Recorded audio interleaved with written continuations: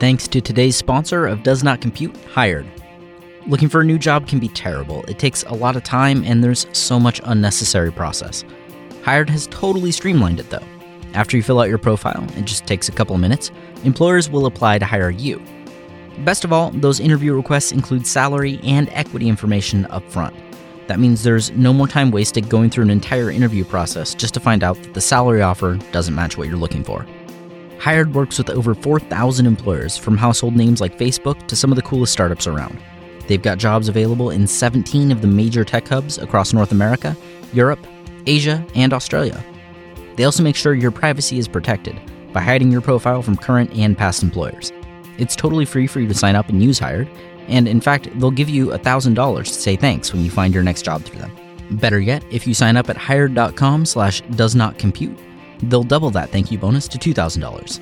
Remember to sign up today at hired.com/doesnotcompute.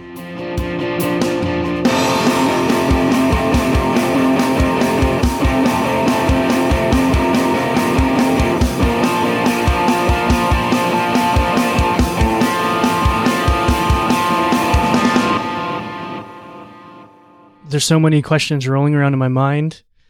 I have been taking about a half an hour a day, whether it's in the morning or in the evening times. And I've been jumping into Elixir, which for me is a whole different paradigm with functional programming. I've been firing shots at John Gold on Twitter, asking questions about functional programming. And I think I was talking to you earlier today about lists. I'd never used a list before, or a linked list. I didn't even know what that was. Yeah, I mean, I guess as a JavaScript and Ruby developer primarily, that's probably something that never really came up.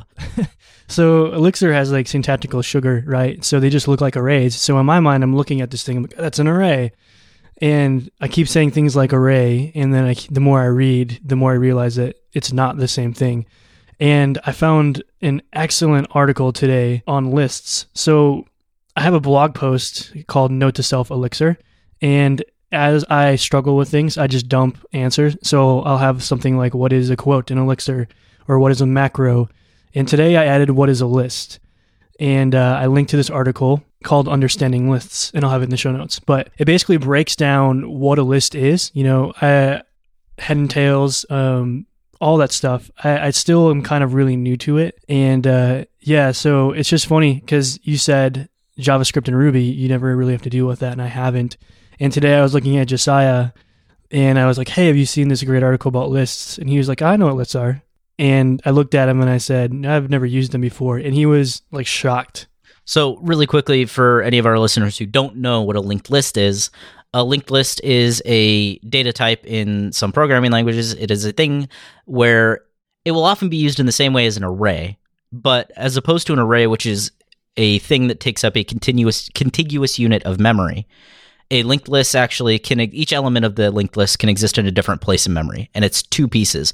There's the actual data that is that element of the array, and then there's a pointer that tells you where in memory the next piece of it lives. So that's the link, and what makes it a linked list. Right, like the head and the tail. The head would be the value of that current item that you're on, and the tail would be a whole nother list. It could be just a whole nother list of stuff, heads and tails. It's crazy to me. But what brought it up was today, again, I was doing my Elixir studying, and I was working on some exorcism.io problems. And if you've never heard of that before, you should really check it out. It's great. It forces you to read tests and write tests around the code that you're writing, especially as you learn the code. It's awesome. But the exercise I was doing today was having me re-implement a few different methods that are on the list module in Elixir.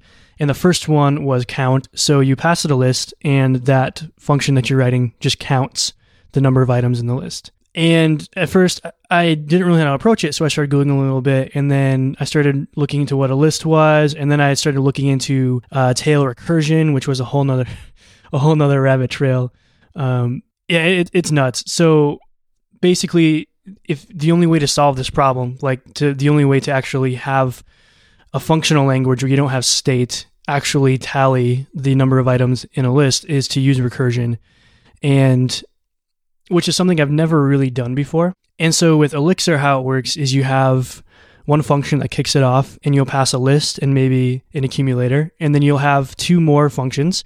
one function will take an empty list and one function will take head and tail as an argument.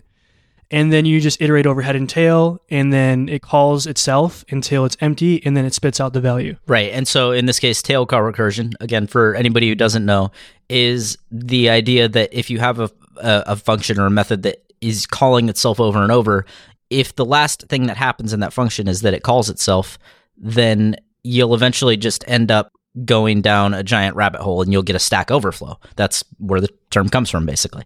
And instead, what some really smart interpreters do is actually look for tail call recursion, and since it doesn't need to go its level deeper in the stack, it'll actually pop it out of the stack every time it calls itself. So you'll never get a Stack Overflow in that way. Yeah, what you just said there. It's so crazy to me that it seems like every time I bring up a topic, you just know something about that topic. I read a lot of things that seem very, very useless at the time, but then they always seem to come up several years later for no apparent reason. It's pretty amazing to me, and it's also really useful to me because you always provide me with a link that teaches me about the subject. But I don't know. I feel like I mentioned it last time, just functional programming with the whole math thing has been blowing my mind, and I'm really into it now because it's so different, I think.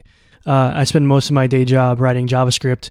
Actually, currently I spend most of my day job writing templates in JavaScript and making design changes to this project. But it's such a different paradigm for me, and I'd never really worked with tuples before, and never really worked with lists before, never really worked with structs before. Like, I get what a struct is. It's a piece of data. It's a map essentially that can have a default state to it, but never really used them before. And I think that's why I'm really into it.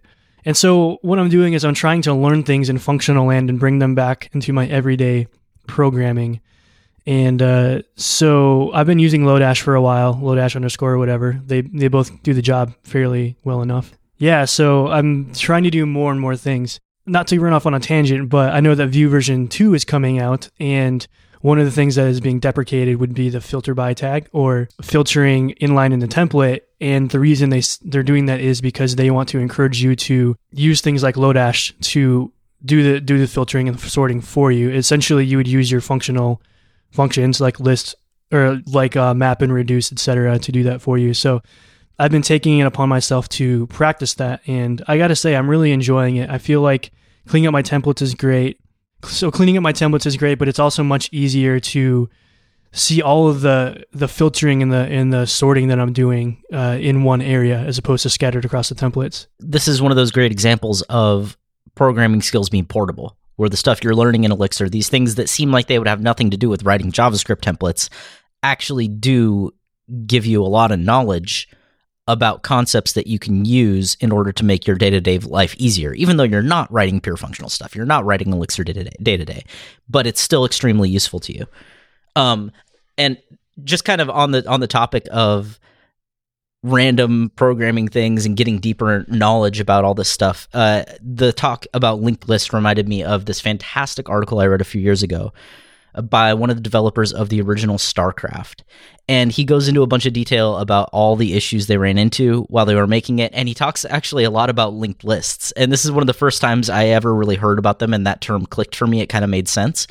So we'll make sure to get that in the show notes. It just was something that I thought of. So you were talking to me a little bit earlier about this article also, and I haven't read the whole thing. I've been skimming it. It's I love stories like this just because there's so much history there. I mean, I didn't play the original StarCraft. I played StarCraft 2 as you introduced me to that game. But I don't know. I love reading stories about old StarCraft, about Doom, about all those old code bases, all those old stories, Blizzard's old stories. A while back, I think it was maybe last year, I actually got to work on a project with Joy Ray Hall. And if you don't know who he is, he's one of the original Blizzard employees. And he wasn't a programmer, but he had a hand in pretty much any cinematic trailer, live action trailer they ever put out in any game, any commercial, anything like that. And so we would have our project meeting, and then afterwards he would just sit around and tell us stories about the early days. And I always loved hearing about stuff like that. Yeah, it's really incredible because you see all these things. You see StarCraft as it was released, and it's this beautiful, polished product that people play professionally. There's a whole industry built up around this game, especially like in South Korea. It's massive. It's just huge. But then you read these articles and you hear these stories and you kind of realize that these great programmers, these amazing people that we idolize in a lot of ways, they're just people. They make all the same mistakes that every new programmer makes, because a lot of them are really young when they make these incredible things, and they're just doing the best thing that they can do. And as if you go and read this article, you'll see that, man, they made a lot of mistakes when they were building out StarCraft, but look, they still made a really cool, enduring thing that made a ton of money. Yeah, it's amazing. I mean, you look at something like that is a huge industry, has a huge following, makes a ton of money, and you don't necessarily think to yourself, oh, they're manually, what did you say to me earlier, Paul? They're manually managing doubly linked lists in the source code? I'll give a very high level summary, but effectively they had doubly linked lists for every unit in the game. Every building in the game is stored in these doubly linked lists, but they didn't have any convenience methods to add or remove things or edit the lists. So anytime that needed to be done, the programmer would just write it out by hand in line where it needed to be done, which obviously, of course, that's going to cause a lot of bugs. And it's just funny to think that something as cool and amazing as StarCraft started out being written in that kind of way. That's mind-blowing to me. That's crazy. I can't even imagine handling something like that. It's such a foreign thing to me. I'm still learning about lists and just discovering this. And I mean, this stuff's been around for a long time, and I think it's all really cool. One thing that I think is really cool about JavaScript and Ruby and any language where you get a lot of the lower level stuff abstracted is that it really does level the playing field, at least for getting into programming. Because I know you and I both started out in similar kind of ways where we learned from doing weird little websites and just kind of picking things up as we went.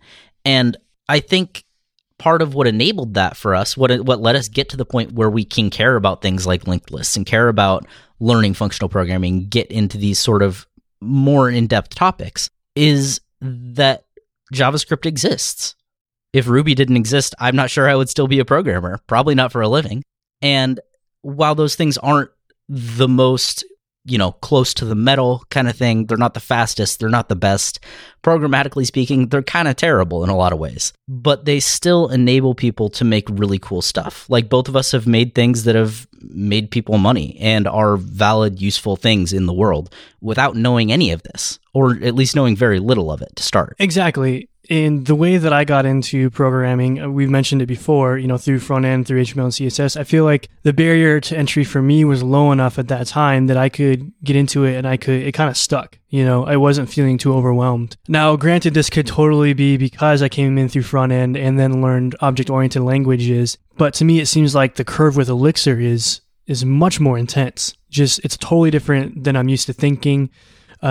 Different way of working, different way of solving problems. It's just I don't know, it's really hard for me to grasp, and I find myself having to do exercises over and over again to be able to retain the information. But that doesn't, like you said, that doesn't mean that I'm not grateful for CSS. I'm not grateful for HTML. I mean, those things are difficult in their own right, and they're definitely a discipline in their own right. It just so happened that I was able to come in that route, and it made it easy enough for me to get my foot in the door long enough to stick around to learn some functional stuff. So yeah, I'm really excited to see what comes next. I mean, for me, it's always really great when I find that thing that gets me jazzed about, I'll use Drew Wilson's term there, jazzed. He gets jazzed about stuff. But it gets me excited about programming for a little while longer. And I know in the past shows I've talked about, I'm in Node right now. I'm in Node land. I'm building a Node app. And now I'm on my Elixir phase. And the interesting thing to me is that Node seemed all right, but I already knew JavaScript, and this is totally different. And I'm not trying to come at it from learning Phoenix first. I'm wanting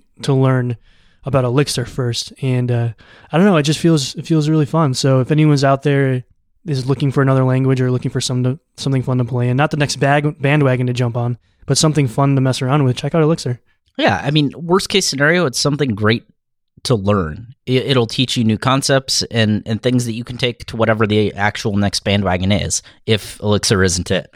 Yeah, I don't know. I've been hearing a lot of stuff in the Elixir community. So first of all, everyone's been really helpful. Everyone's been really welcoming, which I think is awesome. It has a really homey feel to it still.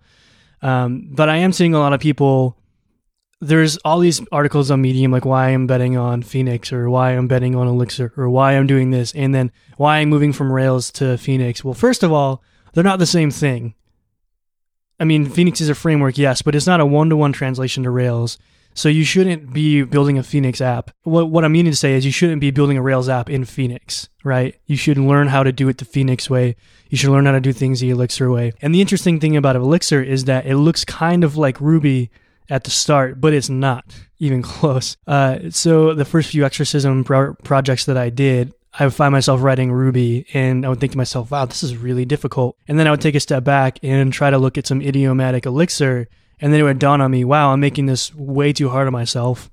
I really need to become familiar with the list module and the enumerator module, because they're very powerful.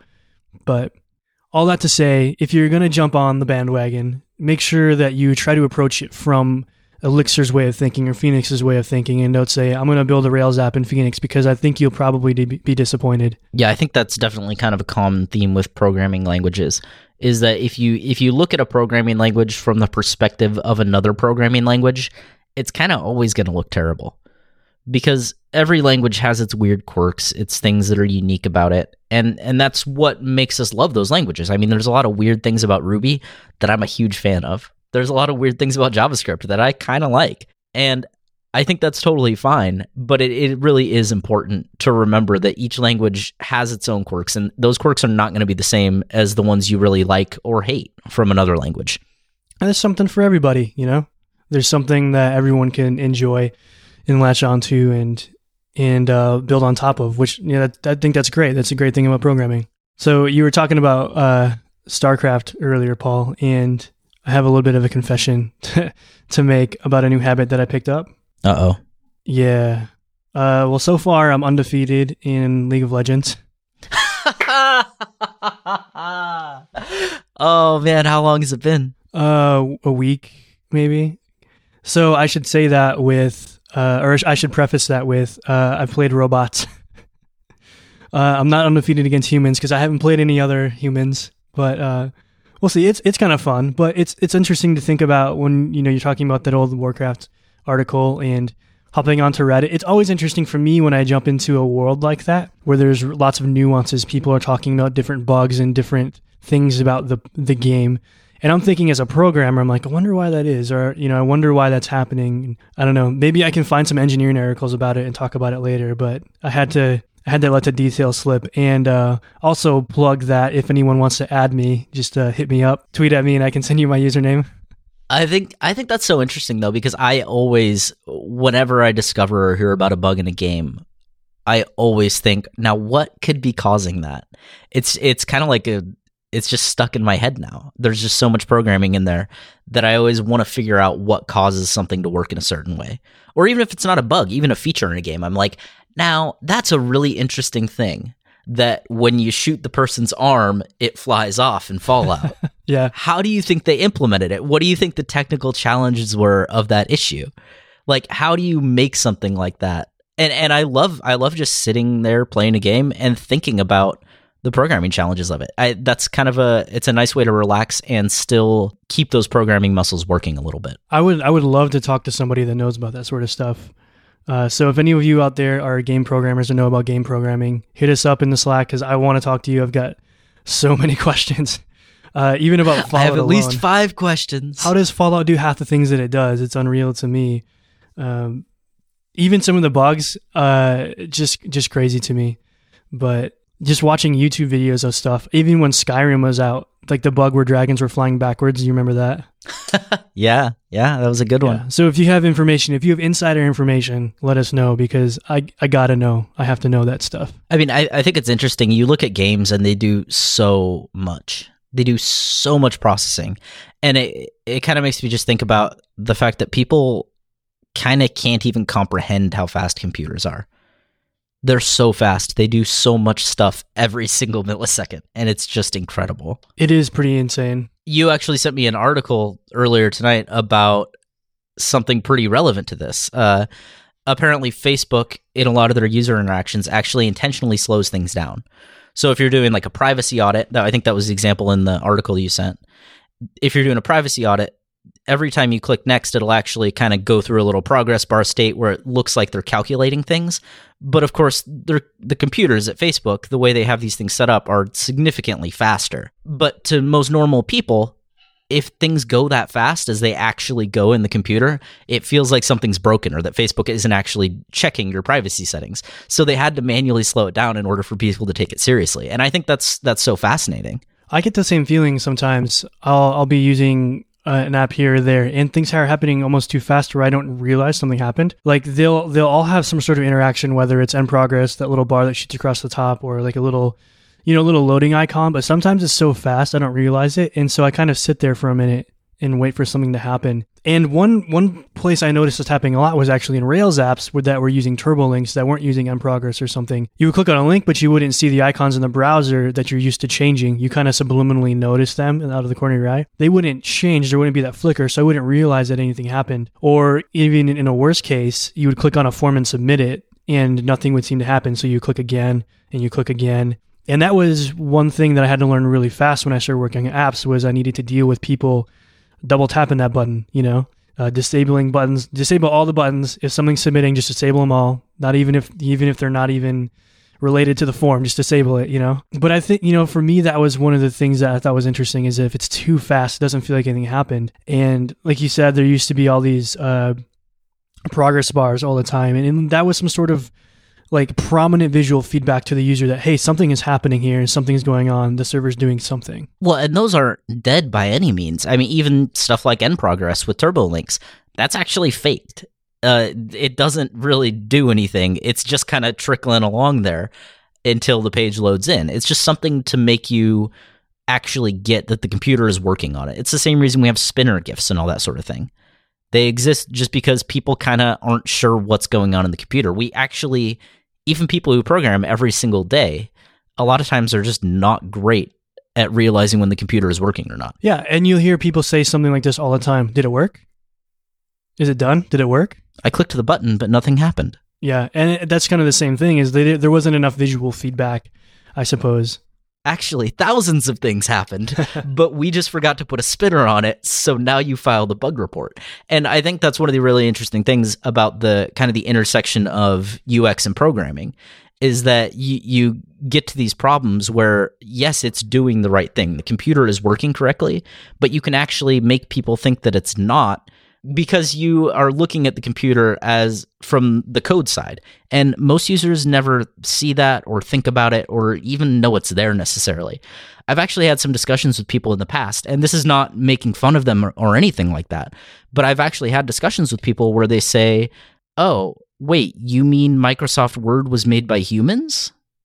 I just thought Microsoft made it. And like people don't even necessarily realize that programs are made by people. And so it's so important to provide all those affordances. Wow. I've never thought that people would think that. I get it. It makes sense. If like you just don't know, how are you supposed to know if you're not anywhere in that realm? Because there's no way you could know. I mean, it's the same reason that people leave App Store reviews on apps and say, I can't believe Apple would make this. It's so terrible. And they don't understand that Apple doesn't make everything in the App Store. Right, yeah. Which it's so easy to laugh and be mean about that, but it really is, I think, an important part of developing stuff for people, which is something I personally try to focus on. Yeah, it's also a big thing in client relations. If you're working in consulting, working with clients, it can be really hard as a developer. It can be a really humbling thing as a developer to try to approach what you're working on with just a blank slate, a blank mind, and a completely open mind.